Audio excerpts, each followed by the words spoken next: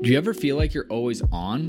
What do you do when you need a moment to chill? How would you like to hit the reset button to get ready for what's next? These days, everything is go, go, go. It's nothing but nonstop hustle all the time. Sometimes you just need a moment to turn off and hit reset, and that's when you can reach for Coors Light. It's made to chill. Look, it's summertime, transfer window is coming up. It's gonna get crazy, so if you ever just wanna, again, take a step back and relax, read the transfer rounds, read the gossip rumors, grab a Coors Light. It'll be perfect companion for all those transfer merry-go-rounds.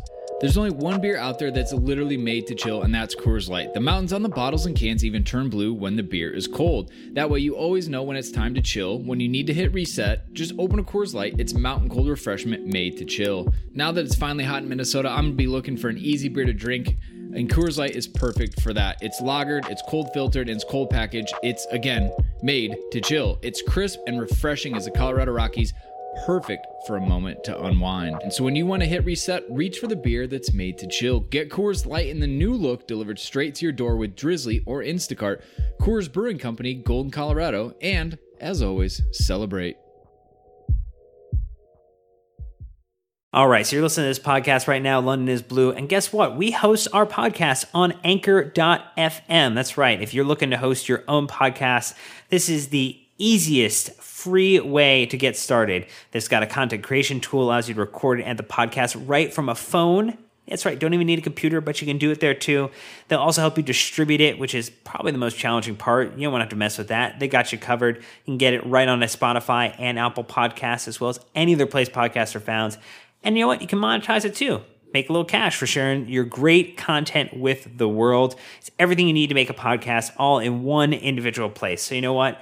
Head over to your app store, download the Anchor app, or head to anchor.fm to get started if you're ready to launch your podcast and make it happen. Welcome back, Chelsea fans, to another episode of the London is Blue podcast. Oh my gosh, I had a hiccup right as I started. My life sucks. Redux. All right, let's do this again. Shoot.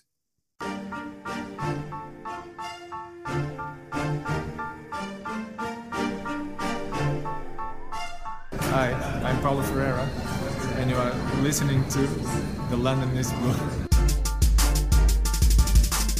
Welcome back, Chelsea fans, to the London is Blue podcast, a podcast made for the fans, by the fans, celebrating the only team that matters.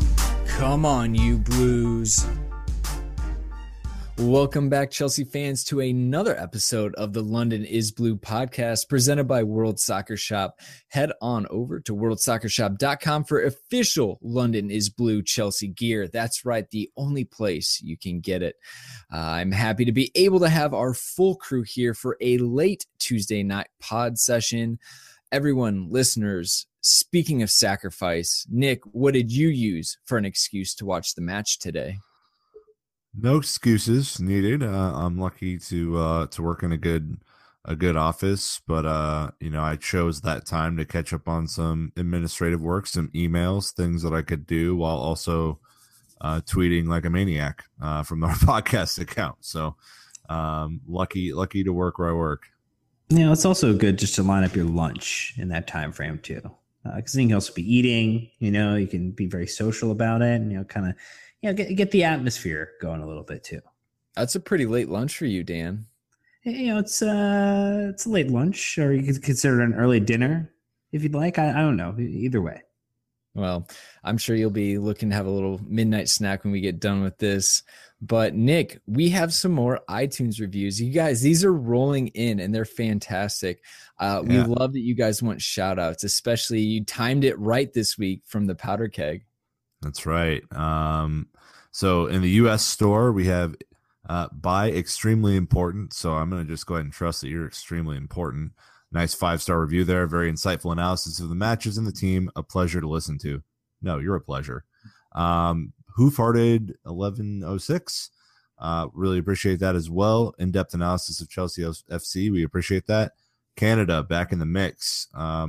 Jack back hack lack. That's. You just tried to mess with me there, clearly. And then the UK store back on the grid after an absence last week.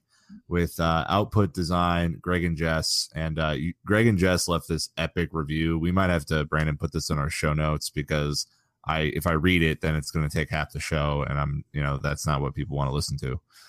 We can definitely get this in these show notes up on our website. Again, if you guys ever want to know about a link or a tweet, if your tweet was mentioned or if your review maybe was mentioned, I'll get those on our website, londonisbluepodcast.com. Thank you, everyone, for your kind words. Again, if you want a shout out next week, will be from Dan. You know what to do. Head up to that iTunes store and leave us that 5-star review. Guys, there's so much that's going on with this, but right before we get into this Liverpool match, we've got a really exciting offer that we're doing with World Soccer Shop. Dan, what do we have for him? Well, deadline day come and gone. Mikel has gone off to seek fortune and fame in China. Ivanovic has gone to Russia. And, I think our friends at World Soccer Shop have a couple extra jerseys lying around. Is that right, Nick? That is correct. We're excited that we were able to get this turned around really quickly for you guys.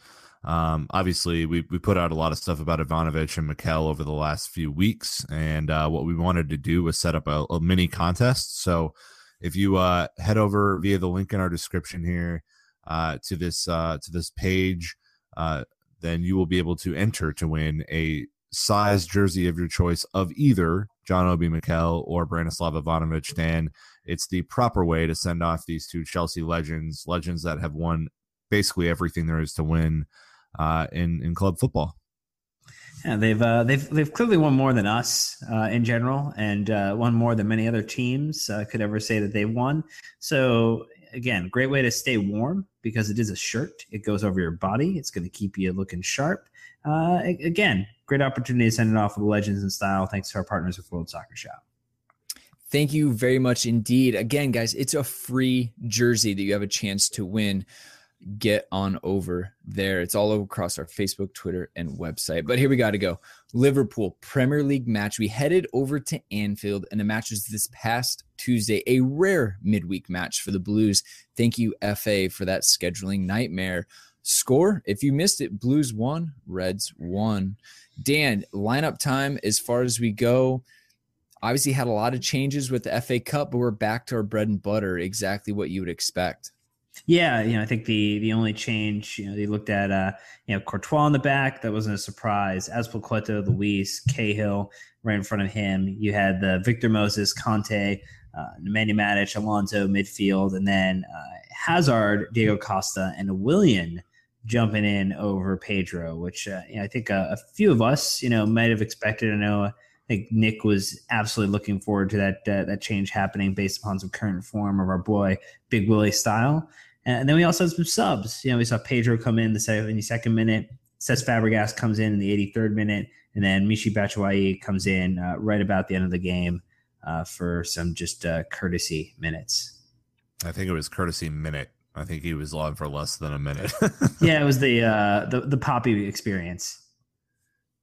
Yeah, I mean, we're back to minutes for Michy on this one, but it was different, right? It was minute for Michy, but it was a different match. It's obviously much closer, and the situation was different. But, Nick, I'm going to go right to you on this, talking about that Willian chosen over Pedro.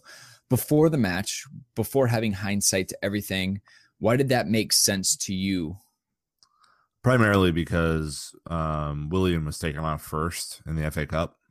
So as soon as that happened, I was actually looking, if Pedro or Willian would come off, and Pedro played the entire game, and Willian didn't. So it kind of signified to me that Willian was going to play this match. He got a little extra rest, and I think it would have been my choice anyway. And the reason I would have picked Willian over Pedro is just primarily for his performance that he logged against Manchester City earlier in the year. I think that he provides a dynamism and a counterattacking threat that Pedro Trioli might just, doesn't have that kind of speed and directness. So I think it made sense for Antonio Conte. I don't think he had a particularly amazing match by any means. But I think that, I understood the rationale, and that's why I tweeted that via our podcast account. It's pretty interesting if you look at this match, Dan, with everything taken into account. Chelsea actually had 38% possession. I mean, half of what we normally have. We had 2 shots on target to Liverpool's 3, and we actually had 8 shots versus their 7 overall. So the crazy thing is we only had 3/4 of the touches, just over half of the passes that Liverpool had. We didn't have a lot of possession, but again, when we did, we created. We were way more efficient and effective with the possession we did have in this match. Yeah, I think that we definitely were able to play out of the back, especially after that first kind of rocky, like 15, 20 minutes where we definitely were trying to get out of our half of the field and struggling, kind of getting pushed back in and pushed back in. And as the game evolved with some of the substitutions, it did become a little bit more free flowing, especially as Conte kind of got a little bit more involved there. Really, he and Matic started driving the ball forward a little bit more. Got a little bit more of the crossplay going on between Alonso and Moses. And that really started to give us the latitude to actually make some shots and kind of put some action into place. Speaking of Conte getting involved, I missed it. I was actually in a meeting during about the first 25, 30 minutes of the match. What went on with Conte and having to have Clattenburg come over and talk to him, and then he ended up hugging Klopp? I totally missed that. He may have kicked a ball, perhaps. I think. How he likes to make passes in the middle of the game. But yeah, he kicked it, and the referee was none too pleased. But obviously, they came to an amicable meeting, and just kind of said, "Hey, no more." And then he tried to do the Klopp treatment on Klopp, Dan, which is to bear hug someone into submission. Yeah, he Conte'd the Klopp or Klopp to the Klopp. I'm not sure how we're going to refer to it as. But yeah, I really just thought, Conte wanted to check out the sweet tattoos that Clattenburg has, in memory of all of his great refereeing moments. He's such a douche. I mean, good God. All right. It is, we don't want to go down that alley. So I'm going to bring it back to you, Dan. Conte decided to take Hazard off in the second half. Now we talk about the substitutions, the decisions made by Don Conte. What did you think of Hazard? And did you think he was the right choice to take off instead of Willian? I think that, in hindsight, you would have wanted to have Hazard on for a penalty, but you can't play a game hoping you're going to get a penalty. And Hazard looked a little sluggish. And I think, there's been the kind of question recently, is there an injury he's kind of carrying or working through? And, obviously he's a dynamic player and he makes some crazy, brilliant runs, but he definitely looked a little out of step this match. And, definitely, I think, really as the game kind of wore on, he did not have the energy to really go the full 90 today. It was interesting. I mean, normally you leave him on, Nick, because of what he can provide at any given point in the match. But to me, that was a signal from Conte saying, we don't need another goal. I'm going to put Pedro on, who can give a much better defensive effort than what Hazard can. And then to follow that up, at DRC 263305 says, what in the world is going on with him? Yeah, I mean, we were talking before the show, and I think what Dan said is right. I've had this conflict with Hazard ever since he came to Chelsea. I mean, it's obvious that he has tremendous ability for most of the time, but I think the thing that I really get frustrated with is in games like this where, yeah, it's raining. Yeah, they're high pressing you. Yeah, they're in your face. Yes, they're kicking you. The top 5 players in the world find a notch to get beyond that most of the time.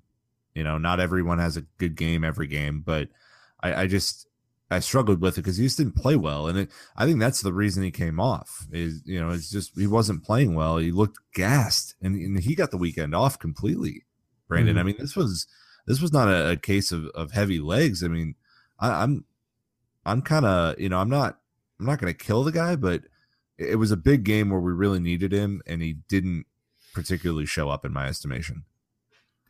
Yeah, I mean, there's definitely a lot of questions. People were really hoping for him to, take this match by the horns and really lead the team out there. And, when he did get involved, he had some very bright moments. He took a lot of kicks and seemed like that. They kind of kicked him out of the game. He lost his interest, unfortunately. But hold up though, and I'm struggling with this because he's not the only player on the field that gets fouled, right? I'm just saying he handles it differently. he handles it poorly, I think is what we're trying to say. Like there's a level of everyone gets fouled in the Premier League, and a lot of them are tough tackles. I'm not taking the physicality out of the scenario. Like if I got tackled like that, I'm sure I wouldn't walk for a week. Okay, so I'll just there's the baseline. But he's a professional footballer. He's been doing this his entire life. And, if Diego Costa, who got taken down ruthlessly a couple of times today, while also play acting for a couple of times today, can deal with these tackles in the way that he does. I mean, Hazard has much less of a fall than Diego does, being so short. So I struggle with it because he's just not. And it's been the last 4 or 5 matches, Brandon, that he hasn't really looked like himself. He goes through these lulls, ups and downs all season. It's almost exhausting to watch. Yeah, I'm about to make a sacrifice on my fantasy team to drop him so that he takes that personally and raises his game. But back to what you're saying, Nick, I had one of my really, really good friends from playing growing up and then through college. He was a very tricky winger, loved to mimic Ronaldo's style. And if he got fouled, he looked at it as like a personal, he just took it personally. Like, why would you foul me when I'm clearly better than you? You should let me go. And I kind of see the same traits in Hazard. He doesn't get that people would play this like brute style game when it's such a free flowing, silky smooth, you should be running with me trying to get it off me. And if I beat you, I'm gone. I don't have a good answer. I'm just saying I've seen it from other players throughout my time playing, and they're not up for it. They don't want anything to do with it. Thankfully, Diego Costa and other players can ride the tackles a bit better and take them. But, some guys, you literally can get kicked out of the game, and that's just something. Yeah, I think the thing that I would take away from it, though, is that you look at what the rehabilitation project that Conte has taken on with the squad this season and how he's been able to help transform Diego Costa. It definitely looks like the opportunity now is how do you engage Hazard and build a mental toughness within him. And if he's able to take probably one of the most explosive players, we've seen, in the Premier League and help him rebuild his mentality around it to, kind of Jedi mind trick him or inception him in some way, whatever it was. I think the next reclamation project is how does Antonio Conte develop a level of steel and Hazard so that these, there's a general plateau. And if there's a dip, the dip is not where he's not a contributor and has to be pulled off. The dip is, I know what, he only had an assist that game.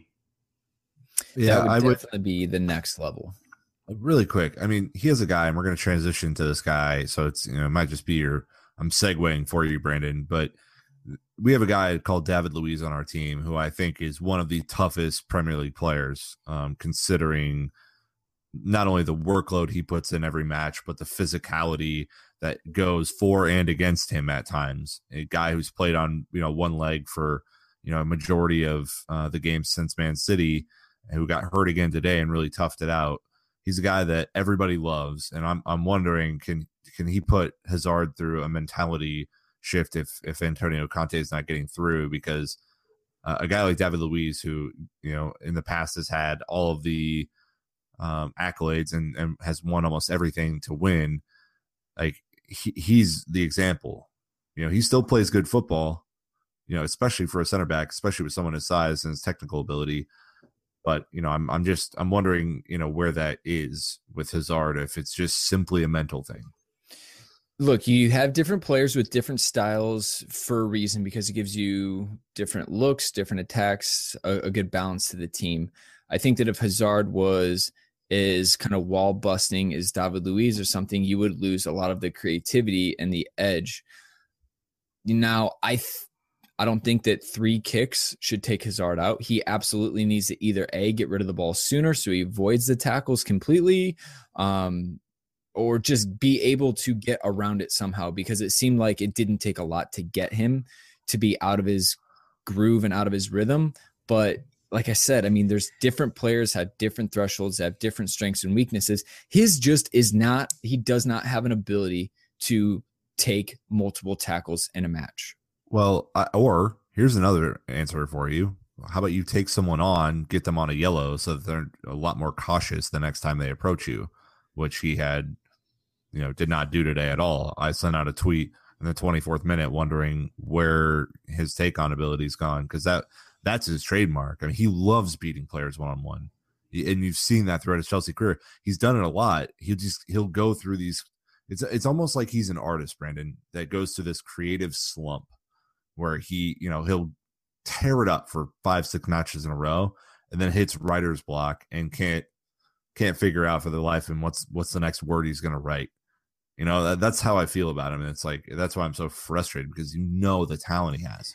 Yeah, I think, and not to belabor the point, but I think also there was a lot of problems on that left flank today, with True. Alonso as well. And I think what has happened in previous games is, you look at some of the form Hazard has, part of that is the partnership he has. And Alonso was mistiming so many passes today, and it was basically like a freeway traffic jam, as every time we were starting to make some momentum or movement forward. And that also frustrates him, and from what we've seen, you see him throw his hands up in the air, you see him kind of point to where he wants the ball.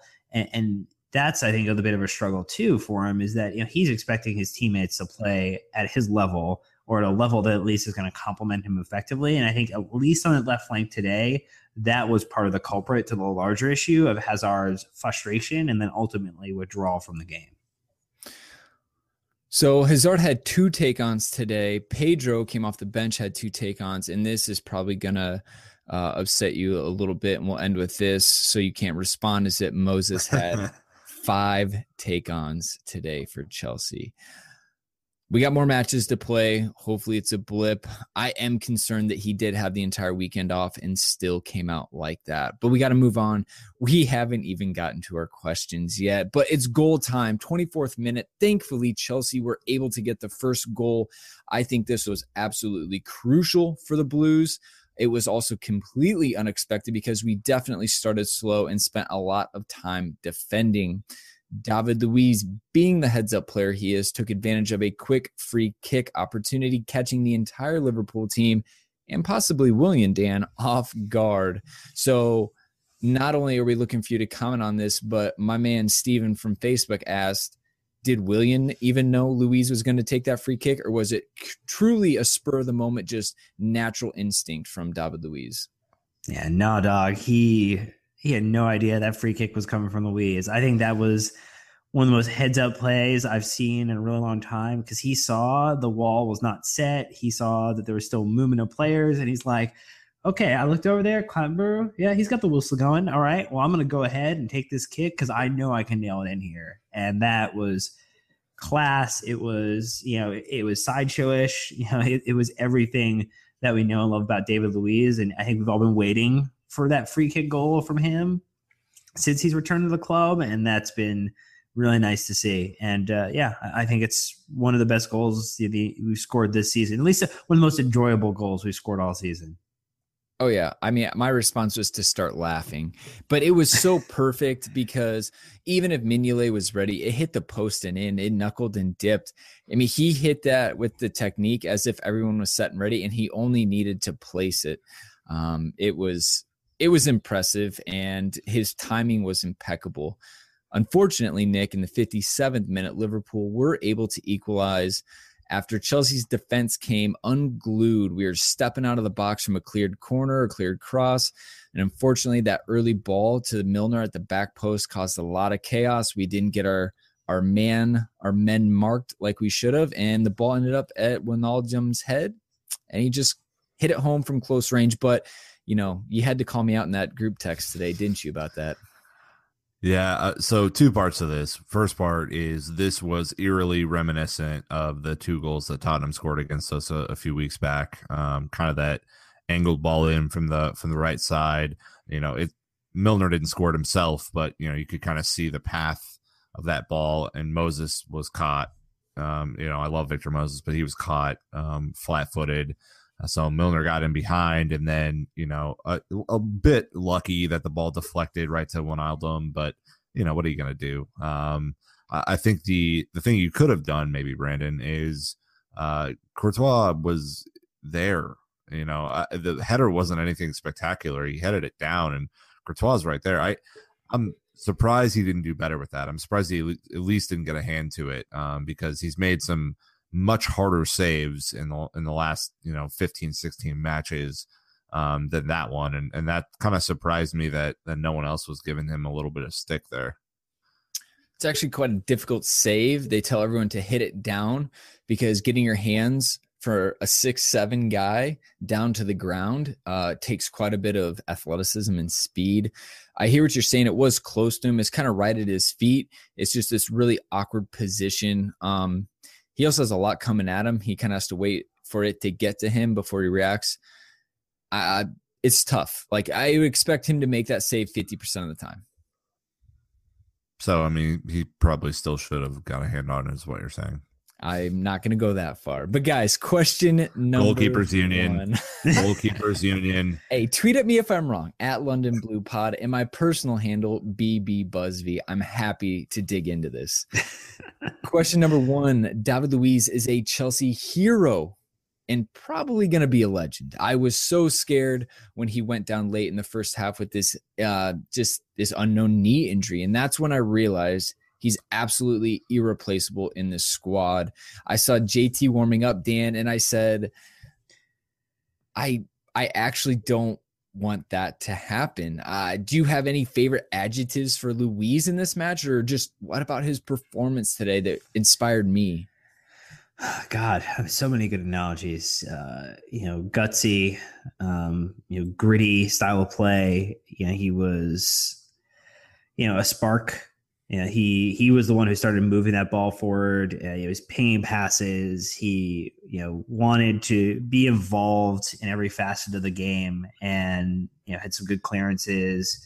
Was very quick to respond in defense. And I think you're right. Like, I think I saw John Terry warming up on the sideline. I'm like, man, if that comes to fruition, like, not only is that a bad thing for this game, but we've got a quick turnaround to Arsenal, and that would not be an envious position to be in for John Terry to come back on the side, because his athleticism and ability is not anywhere near, at this point in his career, near what Luiz can offer us playing in that central center back position, because that is where the magic happens in the back three. And he did have that weird turn. It looked like his foot had planted and he was kind of twisting around, and that seems where like the knee kind of just pulled up in there. Thankfully, it didn't look too bad. It looked bad in the moment, but I really hope that we get the same performance that we've gotten from him all season coming up on Saturday, because you're right, he's irreplaceable. Nick, Chelsea's top 3 players from today's match were David Luiz, Victor Moses, and N'Golo Kante in that order. Did you feel like Luiz put in the man of the match performance? And before you say anything, no spoilers into the man of the match poll results coming later.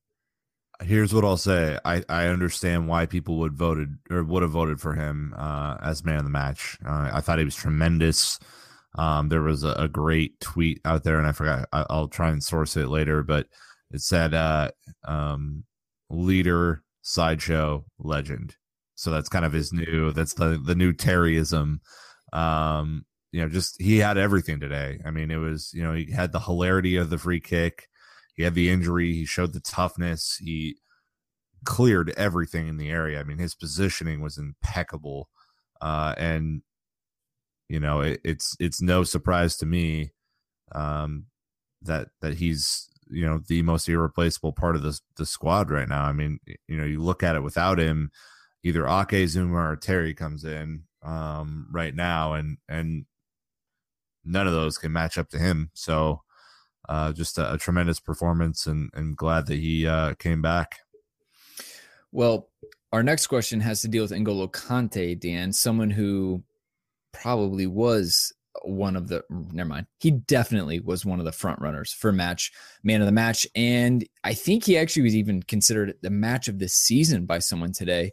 This guy had 14 tackles out of 16 attempted. Okay. The next most was like 4 or 5. That's the most tackles of any player in a Premier League match this entire season so far. So how crucial was Kante for breaking up Liverpool's relentless attacks and pressure? And do you think we would have gotten the result without him today? No. I think that he offers a level of he's such a good individual to interrupt something. He's like the person with no social grace at a party who is interrupting every story that you're telling because he wants attention and he wants to be involved. And that is Conte, is that he is, every time a Liverpool player had a ball, he was pressing down. There was one time where he gave the ball away, managed to make the run all the way back behind the Liverpool player and force the turnover again. And it speaks to the fact that dude is, he's not just an Energizer battery. Like, he is built of Energizer batteries just running around that pitch. I think it was Joe Tweeds actually who said that it was a match of the season for Conte in a Chelsea shirt. And I think, especially with some of the, I don't know, just I feel like recently, he's not been praised, or he's, kind of given, good performances from what we've become accustomed to from him. I really think this was a great performance from him today. So speaking of amazing tweets that I can't source, mainly because by the time I had seen it, I think it had been copy and pasted a couple of times. They said, I heard N'Golo Kante lost his virginity once and then he stole it back. Yeah. Whoever was the original source of that tweet was incredible. I tweeted out from our account. I think it's his best performance of a Chelsea shirt.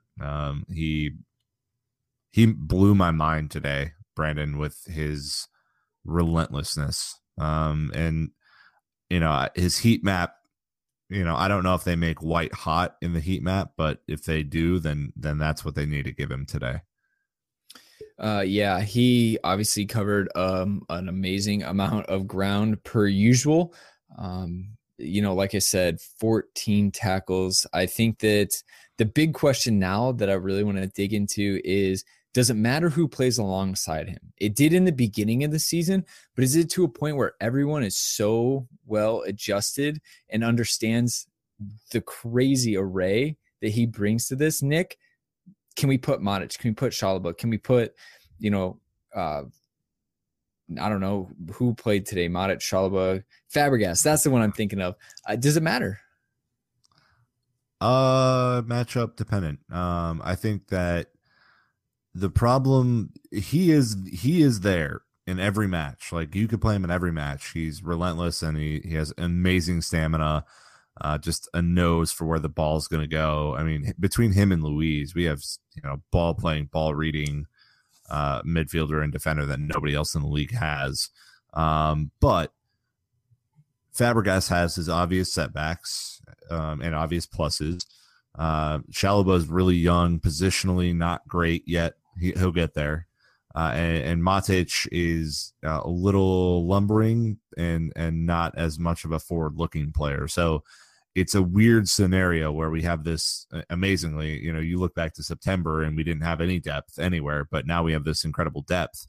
It's very, very matchup dependent, Brandon, because I looked at it today and I don't know if I would have played any other two except for Matic and Kante. Well, I mean, Dan, I'm interested to, hear what you say as well. I know, Nick's definitely been on that. It's a matchup thing, and I understand that. But what do you think from your standpoint?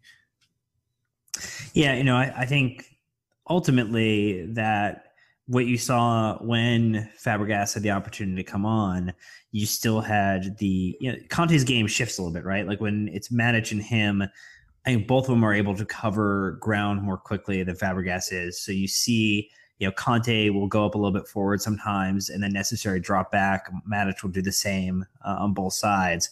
When Fabregas is on the pitch, typically when Conte is there, Conte absorbs a little bit deeper, almost like playing, kind of shadowing Fabregas, so that if something were to go awry, that he's capable of quickly picking up the mess, as it were. Because when you take 3 seconds to tackle or complete a tackle, you definitely need some help occasionally.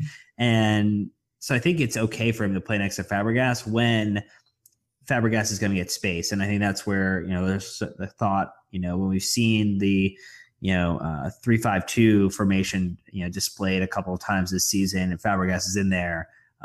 It's amazing to watch because he gets the freedom, gets the spacing that he needs, and gets also that defensive support that allows and kind of unlocks the quarterbacking, which at the end of the game was really nice to see. because Diego Costa finally started getting the ball in positions to potentially do something with it.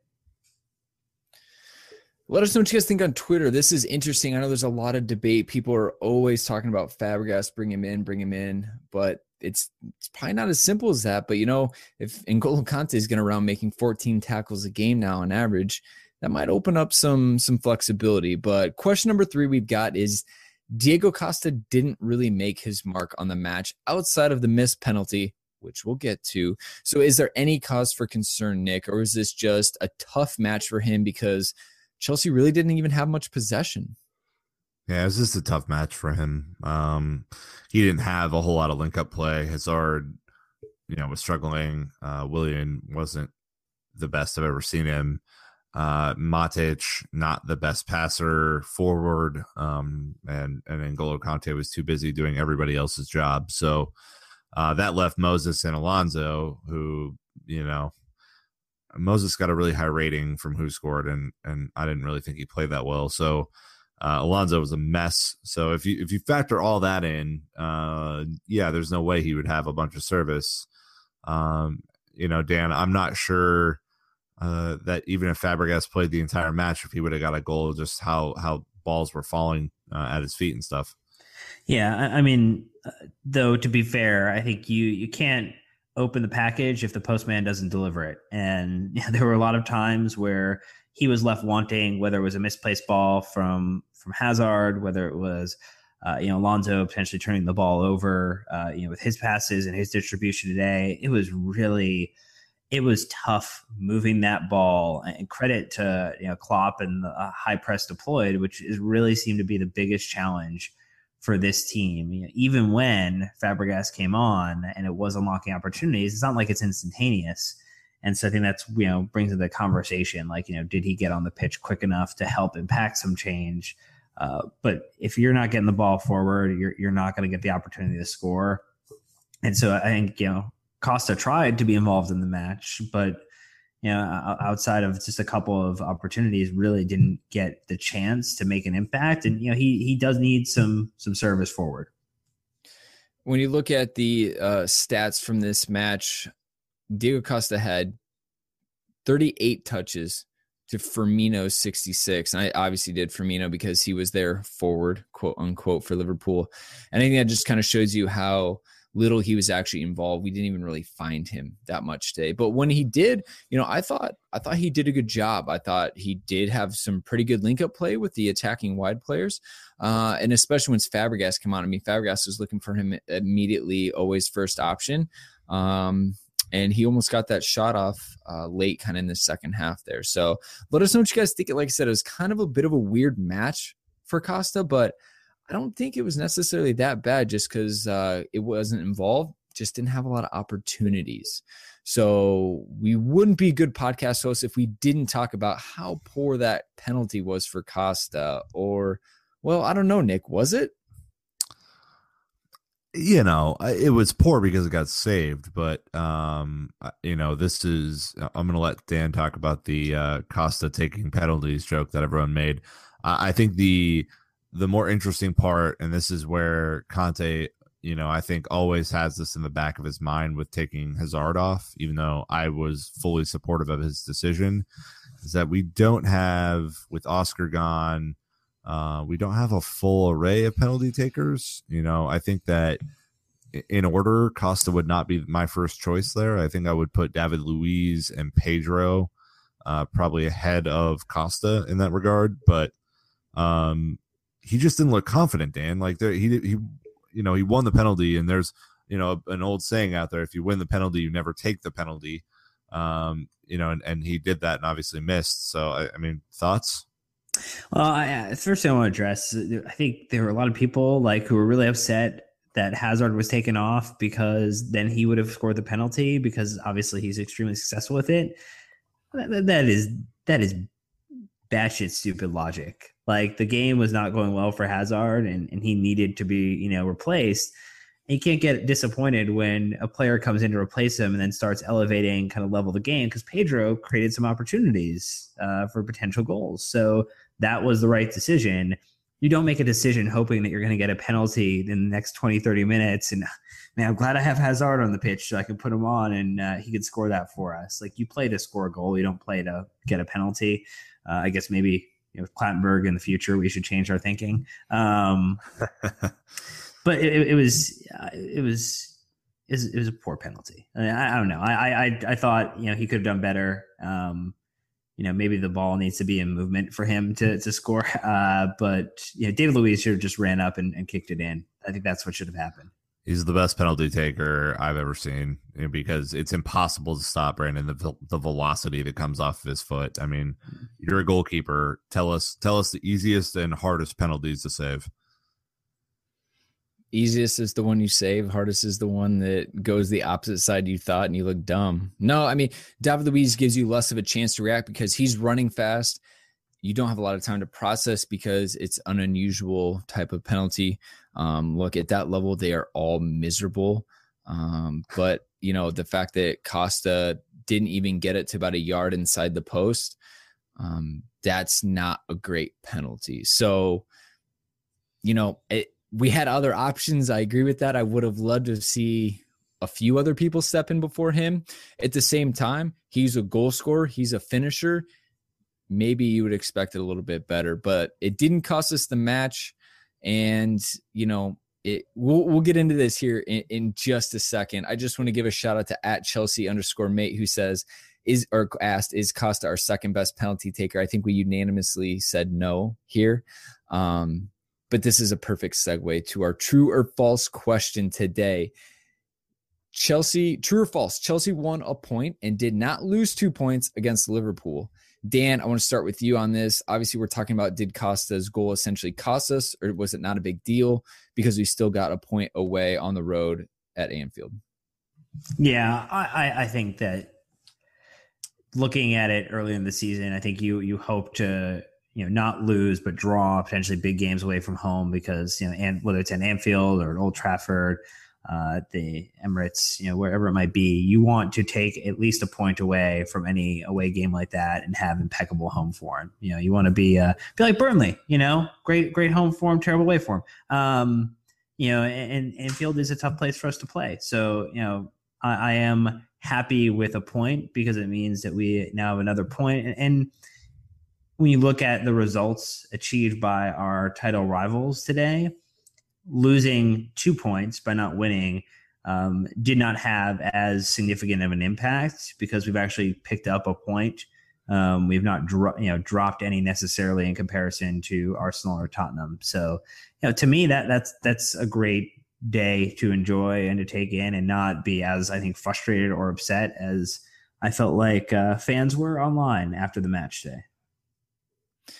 Nick, what do you think as far as this goes? Chelsea winning a point and we didn't drop 2. I mean, Dan's right. In it's sound logic. I was more upset because of the other results. And if Costa puts away that penalty, Arsenal had dropped all 3 points. Tottenham dropped 2 points. We would have beat Liverpool. Manchester clubs to play tomorrow. That puts all of the pressure on them to go and have a result. So it really frustrated me because it was right there for us. The game was very sloppy. It was very high energy. I don't think you go to Anfield expecting to win. I think Dan's logic is really solid there, but man, I was bummed because of the other results. The thing about playing 15 minutes later than everyone is, by the time Diego was about to slot home that penalty, you knew that Arsenal had lost and that Tottenham had drawn. We were all in that text message together. So I feel like we did lose points there, unfortunately. I am going to agree. I think that while before the match you would take a point and run with it, that doesn't matter. We played the match. And at the end of the day, Liverpool had chances, but you had a penalty kick and, you make 9 out of 10. And for me, that was way better than even a wide open Firmino header at the end of the match because you control that situation. So to me, honestly, I think it was an even game. I think that 1-1 is a fair result. But do I think that Chelsea won a point? and didn't lose 2 points, I disagree. I think that I'm disappointed that we did not get all 3 points today with the chances we had, even with the little amount of possession, because when we did have them, they were better than what Liverpool had. So I don't think it's the end of the world, but man, I was bitter. I guess, you know what? Let us know again on Twitter, you guys. Email us. You're probably not going to agree with us necessarily, but we want to hear what you have to say. We'd be happy to debate on Twitter. Any other thoughts, guys, on this match? Anything we may have missed, Nick, that you want to plug here real quick? We have our man of the match poll, our official London is Blue man of the match poll. So we had the 4 options. I didn't get a whole lot of flack this week, guys, the last 2 that I've done. So maybe I'm getting it right, or slowly learning. You're like an AI system. You're just evolving over time. Not completely getting it wrong, I guess. So we had Conte, Louise, Cesc, and Dave. I didn't really know who to put in that 4 spot, and Dave didn't really make any mistakes, so I put him there. With 67% of our vote, N'Golo Conte won, and I think that is the correct decision. He was just tremendous today, and as you know, I think Louise got blown out of the water here. He didn't get blown out of the water in other polls, so we can all feel good about that. But N'Golo Conte, my man, doing work. It's kind of interesting here. It was an overwhelming result. I think that no one cared because the last 2 man of the matches were just so obvious that no one really cared what option 3 and 4 were, which makes your life easier. I do want to point out that we had one misvote from @Josh_Linville. He said, and very honest with us about his misrepresentation of his one vote. Just hit Cesc instead of Louise by accident. ... Well, we've adjusted it. Don't worry. Cesc is still at 4% and Louise at 27%. It did not change it. I just wonder how many Twitter accounts he has in different states, and kind of really need to investigate that. All right, Dan, anything else that you want to touch on quick before we moved on to the standings? No, I think, heading into the standings, we're in a good spot. I mean, still top of the table, 56 points.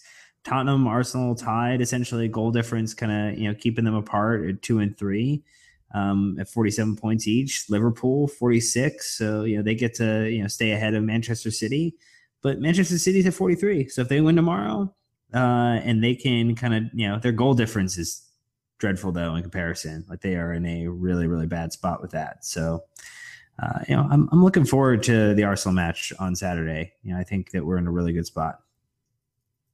Well, specifically how it stands at the top, Chelsea, obviously running away with it, I hope. 23 matches played for us on 56 points. Tottenham have also played 23 and are in 47 points in second. Arsenal, third place, 23 matches played, 47 points as well. And then you've got Liverpool, who will remain in fourth, also played 23 on 46 points. So the only teams that have yet to play on Wednesday that we won't have updated results are the 2 Manchester clubs. But even if they both win, that won't change our 9-point lead at the top. So that's what we've got for this match review. Let us know if we missed anything else you want to see. Otherwise, we're going to do a quick break, and then we're going to be back with your social media questions. Here we go. Hey, Dan. Oh, hey, what's up there, Nick? How's it going? Great. Do you know what else is great? Well, I think you're going to say our Instagram account. That is correct. You just read my mind every time. It's almost like this is printed somewhere where we can both read it. I think the thing that we're trying to get across here is we want more followers on our freaking Instagram account. So, Brandon and I have been contributing there along with photos from Chris Axon, Dan. Where can they find us, and how often should they go like our photos? Well, I think they should like every single photo, and I know that you also been posting some video on there too. This is not just pictures, and that's at London Blue Pod on Instagram. So hit it up. All right, Chelsea fans. Well, that's true. Check out our Instagram. If you're hardcore, you'll even turn on the notifications. But I don't want to get in the way of us getting to your social media questions. But right before that, let's go ahead and just jump on this, Nick. Ake had a very late Bournemouth bid or discussion, depending on who you listen to. And then, Yeah, let's just start with Ake to Bournemouth. How crazy would that have been if Chelsea brought him back? Conte gets a look at him, says he's here to stay, and then they turn around and sell him, even though he's a sub and not a starter. Yeah, that's it. Kind of came in as the Liverpool match was finishing up, I should say, that they made an 18 million pound bid for him. So a pretty serious bid for a guy who's only played a handful of matches in a Chelsea shirt.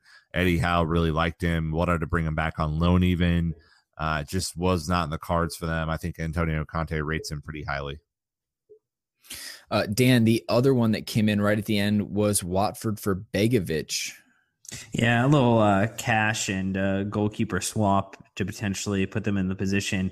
Swap player deals. Friend Jay Cohen, friend of the pod, really talks about how swap deals are almost never likelihood of going to happen. And, I actually feel a little bit better having Begovic for an extra couple matches here. I think it's security, heading into the last part of the season. And maybe we can get him a couple starts and get him that, winner's medal too. Absolutely. I think that as much as he wants to play, man, that shiny winner's medal at the end of the season would do a lot for him if he were to get it. All right, question time. Our friends over at Breathe Chels said, how many consecutive marathons do you think N'Golo Kante could complete before showing signs of fatigue, Nick? What, Dan? What's an Ironman? Is that 10? My question was going to ask, has he ever stopped running marathons? Good point. I think he's always been in motion from the moment he's, and it basically was created. The moment of conception, he was moving and hasn't stopped since. Yeah, there was some strong swimmers there. I think that 100 marathons. Brandon, what do you think? Over under on 100 has been set. Twitter followers, let us know what you guys think.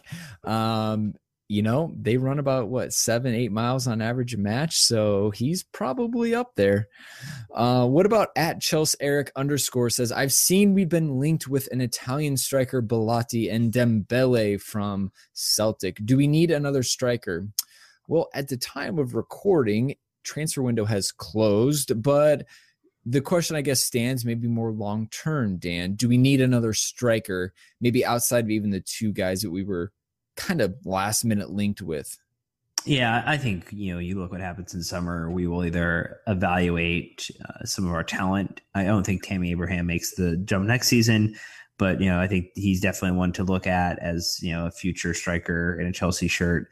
I would imagine that we go back into the market for a caliber striker to back up Diego Costa. You have to have two players that if one's out of form, the other one goes in, and you don't feel like there's a dip in production, especially if we're looking at Champions League, FA Cup, EFL Cup, and the league competing for all of them. You have to have depth, and that's where there is a significant drop-off in striker depth between Costa and Batshuayi right now. I would also say that our friends at the Chelsea Fancast are really down on Batshuayi, which is kind of surprising, but we probably will go in for another striker at some point. Time to trust Kennedy and Ake now. That is from It's Rahul CR. I apologize in advance, Rahul.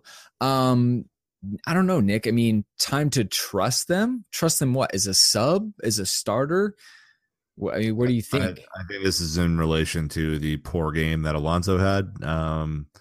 Wouldn't shock me, actually, to see Nathan Ake play against Arsenal, because I think he has a bit more speed on the flank, even though it's not his natural position.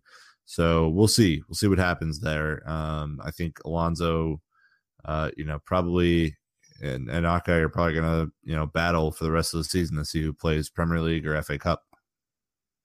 I just figured it out. It's Rahul CR7 for Ronaldo. Okay, I get it. But Dan, I mean, I'm going to trust Ake over Kennedy because Ake has way more experience. Yeah, I think Kennedy couldn't get game time in on loan. I don't trust him in any capacity right now to go in and start a game. I think FA Cup sub is probably where his cap is right now in the remainder of the season, and that means we need to continue to progress. I think Ake, to Nick's point, is the one who can challenge and push either Alonso to heights or overtake him on that left wing back option. All right, last one we've got for today is from at Saab Fernie CFC, but your name is Sabrina, so we'll go with that because that's way easier. She asked, is it time for the 3-5-2 formation and Fabregas, especially in those top 6 games where we struggle to create? Nick is vehemently shaking his head right now, so before he pulls something, go ahead, man. Pull my head. Yeah, maybe that's what players use as an excuse. Actually, I really like this. We had a few questions like this. I think this was the best phrased of these questions. So, yeah, I think as a possible tactic going forward, maybe at Manchester United, in these big matches, that this is a real option because the game totally changed when he came on and the passes started flowing. He just looks so in control right now that I think this is, you don't lose that much if anyone up front is off form, and you could start either Hazard or Willian or Pedro with Costa, and I think this could be a solution that is tailor-made for Antonio Conte. Yeah, I love the use of the tailor-made reference to our Italian designer / coach. I think that Sabrina's got it knocked on perfectly, that when you deploy that formation, you get to have someone sit in the center and can basically ping the ball around and try to create forward momentum. And there are going to be plenty more sides that are going to sit back, especially knowing that the difference between them taking points off us and us taking points is so razor thin right now. And every point is so critical to any of these top title challengers that they are going to do every crazy trick to make this difficult for us. This is not going to be an easy, continuous climb to the top and to the end of the season. It is going to be a slog. And I think pretty football is not going to be what we're going to see. I think a lot of teams are going to play us the Tony Pulis way. And it is the fun football we watched from the beginning of the season is not going to be a lot of fun games to watch. I feel like that's my projection for this year, or prediction rather. So seeing something like 3-5-2 opening up, really cool, long ball passes, creating opportunity, and then executing on those goals, that will be fun to watch. And I think that Conte will continue to use system changes and formations to catch other teams off guard that are stuck in maybe one kind of mode of play. All right. Well, I mean, that's pretty interesting. I actually disagree. I think that we have 2 options. And neither of them are 2 strikers. We just talked about we do not have striker depth. Now, what I think an option is Conte likes to play a 3-6-1, where you literally have like a diamond midfield and you have your outside mids. It's essentially still 3-4-3 at the midfield. But another option is that we could do a 3-5-1-1. And I think that's what a lot of us are kind of talking about, where Hazard or Willian or someone can play in the hole underneath the striker and kind of operate in that gap between the midfield and the back line. But if you're saying a pure 3-5-2, no, because we don't have a second forward. We have people who can run in off them and play underneath them, but that's what I think. So I think there's some variation with a loosely defined 3-5-2, but not like a pure 3-5-2 with 2 strikers. That's where I would say I don't think Chelsea can hack it right now. I did miss a tweet, and I apologize because he would let us know if we didn't answer it. At SP Beal, the name you hear every week, says, do you think we intentionally play rope a dope at the start of big matches? And I swear if the answer comes back is yes, then we are all fools in being played, because why would they? Why would they not want to start strong and ready to go? I just think that coming off an FA Cup and rest and a lot of time off, these guys weren't ready for the intensity and pressure that Liverpool play with. I mean, we played Hull before that. Those guys weren't coming at us like we felt. I don't know, Nick, what did you think? I mean, it's not on purpose, but it's probably more of an adjustment.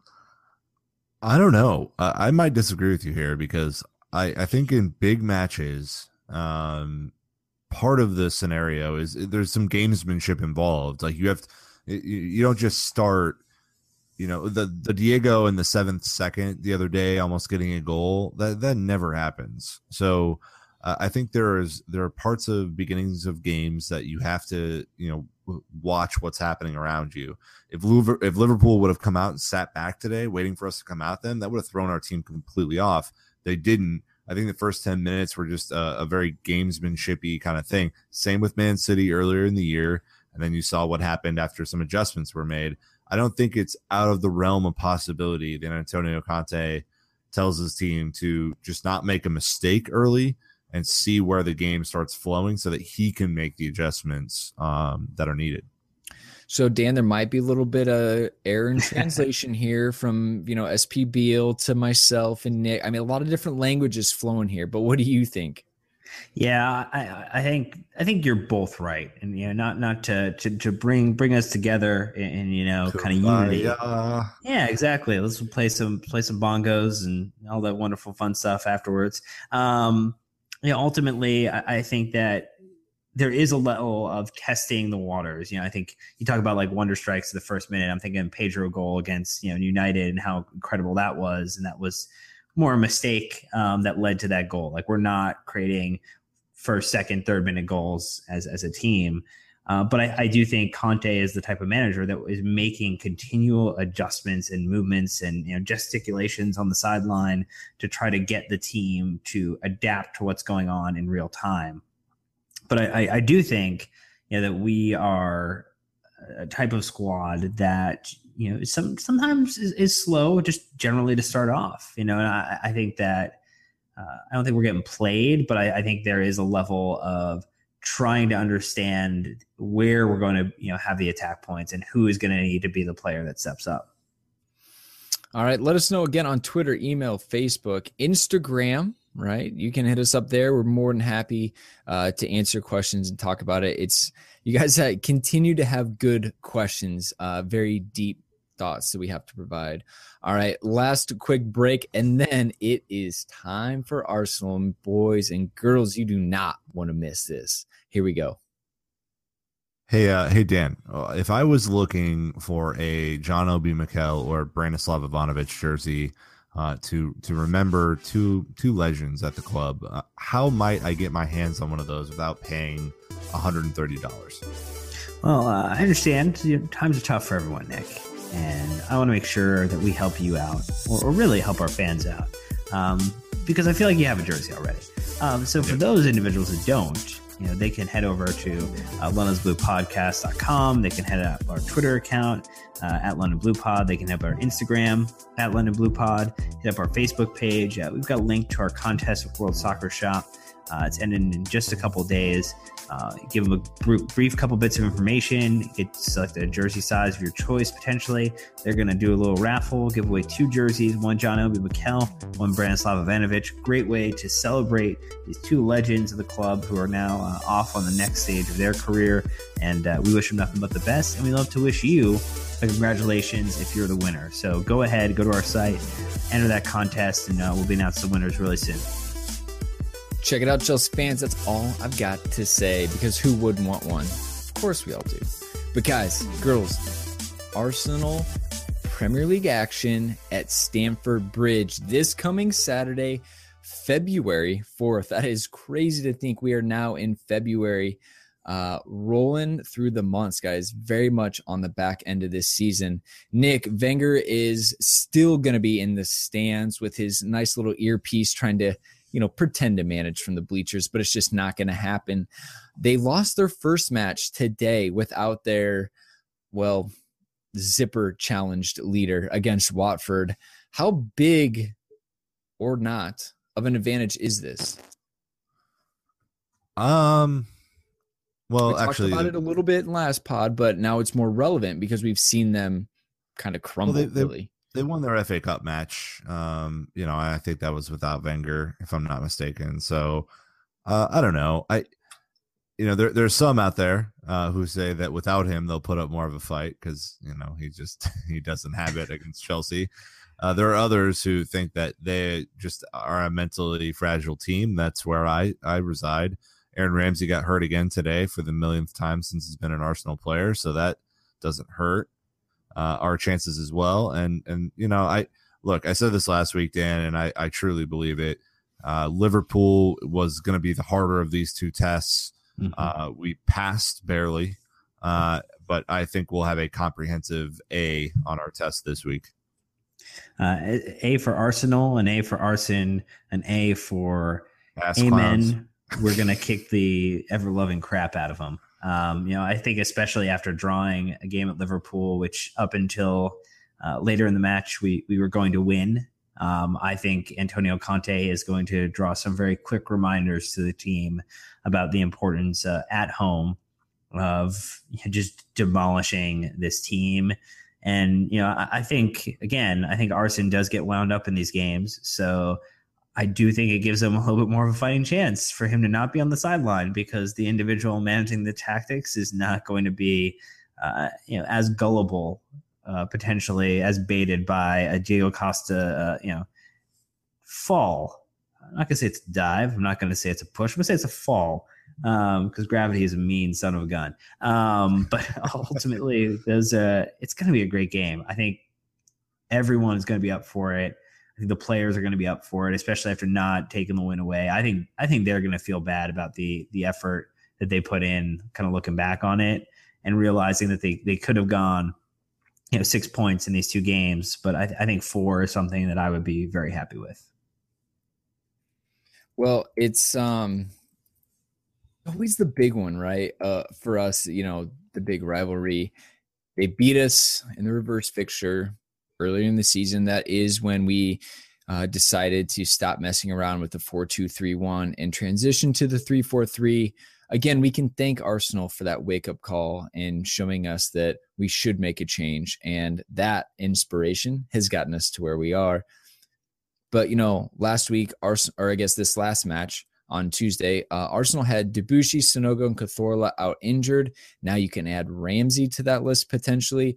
And they were playing Paulista as a right back the last few games. Xhaka is still suspended from his straight red card. How big of an advantage is Chelsea's health for this match, Dan? Does it make us, just more imposing and that much bigger of a challenge to Arsenal, who are really good at balancing injuries and being a fragile squad? Let's be honest. Yeah, well, I think when you live with fragility, you have to understand what you can and can't do, and it probably makes you more equipped to handle those moments. So I think I enjoy the fact that we're going in full strength. We have every player, it looks like at this point, before press conference, available to tackle Arsenal. And I think, some of those suspensions, I think, Zaha being out or Zaka being out is definitely something that, could impact them. Could also have earned them another red card, I'm sure, in this type of game, because Diego would probably have fun winding him up. Cazorla being out, obviously he was there. Santi's the penalty taker for them. So if they were to earn a penalty, it's good that, he's not in the match. I think I like the fact we're going in healthy. I like the fact we're going in on this reverse fixture, getting the opportunity to say a wonderful thank you to kicking our asses early in the season, and we'd love to return the favor. As it stands, Chelsea 16 total wins to Arsenal's 19, with 14 draws in there. That's from the last 49 matches played head-to-head. Obviously, we lost 3-0 at the Emirates Stadium back in September. Last year, as terrible as our season was, we did run the double over them, which was probably the only shining light from that last season. And then as we look at the form guide, Arsenal are coming off a loss, but other than that, they are undefeated in the last 4 matches, 3 wins and a draw. Same thing with Chelsea, except we're not coming off a loss. We're coming off a draw to Liverpool, a title challenger. Nick, as you look across the top player stats, it's great to see the blue all the way through there, except assists with Alexis Sanchez. And I think that if we can limit Alexis to only being able to contribute an assist rather than, going crazy with goals, we're going to be doing pretty well. Yeah, I would anticipate that he plays up front for them in this match. I don't think this will be a match for the big attractive Frenchman that they have on their team. So Diego leading with the goals. I think he needs to get back in this weekend. I would anticipate that Cesc plays this week, maybe in place of Nemanja Matic, considering the midfield for Arsenal is going to be pretty weak. So I think we might have our run of the game there. Dave with passes, just killing everybody in the club. And N'Golo Kante, N'Golo Kante has 26 more tackles than the nearest Arsenal player, which is Coquelin at 52. So that shouldn't be a surprise because he's amazing. So I look at this match. I think the major matchup is how our front three interchange this match at home. We have to be dominant. We have to go out and try and hit them early, get a goal, wreck their confidence, and then maybe put 3 or 4 by them. I also think Pedro should start this game. Agreed. 100%. You don't have to worry about the physicality of Arsenal. Obviously, you're going to have to worry about the movement, and that is something that they are much more dangerous with, is what they can do to you. So it's going to be good. It's going to be a tough match. Obviously, we know that as Liverpool really rose to the occasion against us, so will Arsenal. There's no doubt about it. We can only try our hardest as fans to spur on the team so that the content on Arsenal TV can continue to melt down and burn that club down. Their fan base is crazy. My question is, do we all have a favorite character on Arsenal Fan TV? A favorite or like funniest to watch melt down, I think might be the Claude. Yeah, Claude is he's so good. He's so angry. Who's the guy with the hat though? I like the guy with the hat. I don't know his name on purpose. The one who's like super swagged out with all the Arsenal gear. Right. Yeah. He's got the headphones on. Looks like a mega store ad, like just walking around. Yeah, he's hilarious. Like I gotta give him. I didn't learn his name on purpose because why would I bother storing that in my brain? But I think he's funny. Claude is the obvious pick, but you have to go outside of Claude to get where the real hatred and vengeance against Wenger is. And also the one guy who was going on like the fam rant and the Bloods earlier this season. He doesn't appear often, but I've seen him a couple times, and he is also quite enjoyable. All right, well, let's go ahead and wrap this up with some bold predictions or not. We'll see what you guys do. What's the verdict, Nick? If Chelsea win against Arsenal, do we now have one hand on the title? Question back. Is it May? Answer, no. Then no. All right, Dan, dare to be different? I think as long as we're in first place, we have our hands on the title. So until such a point that we are not in first place, then we don't. So right now we absolutely have a hand on it. It's just a matter of staying there. Fair enough. I like it. Well, let us know what you guys think. That is it for us today in this episode. It ran a little bit long, but when you've got Liverpool and Arsenal in the same week on sandwiched between, or I guess your social media questions that are awesome, sandwiched between, it's going to be awesome. We love it. Thank you guys so much for helping us put this podcast on. Final thoughts, gentlemen, and then we're going to wrap it up. Dan, what do you have for everybody? Thanks for listening to the Megapod, first and foremost. but I think again, huge servant of the club. Ivanovic leaves today. Zenit St. Petersburg. Just again, I think we waxed poetic about him last time. I think you can never talk too much about everything that he's done, and I think we were kind of amiss last episode. We really didn't talk about like just how much he contributed from a goal scoring standpoint. And, our friend Jake Cohen was tweeting out some stats, and you just, I think, forget about how much of an influence he had, not just in our defensive game, but also in our attacking game. And, bon voyage, Ivanovic, we'll miss you. Absolutely. Dan Levine also reinforcing that, saying that, Ivanovic was so true to the character of the club more than so many other players. He really just got it and definitely instilled that in the locker room. Nick, what about you, sir? I'm going to go slightly off color, something that is a little bit near and dear to my heart right now, and that is some U.S. politics. Not to go crazy on it, but I just want to I think say for myself and probably for the other two gentlemen on our podcast that we are a lover of people. Regardless of what's coming out in the news, we have fans from all over the world that we are incredibly blessed with, and would pass along a message if you're listening anywhere else in the world that this podcast is pro people. Soccer is the world's game. Football is the world's game. We are blessed to be a part of this community, and we'll continue to fight for that freedom. Amen.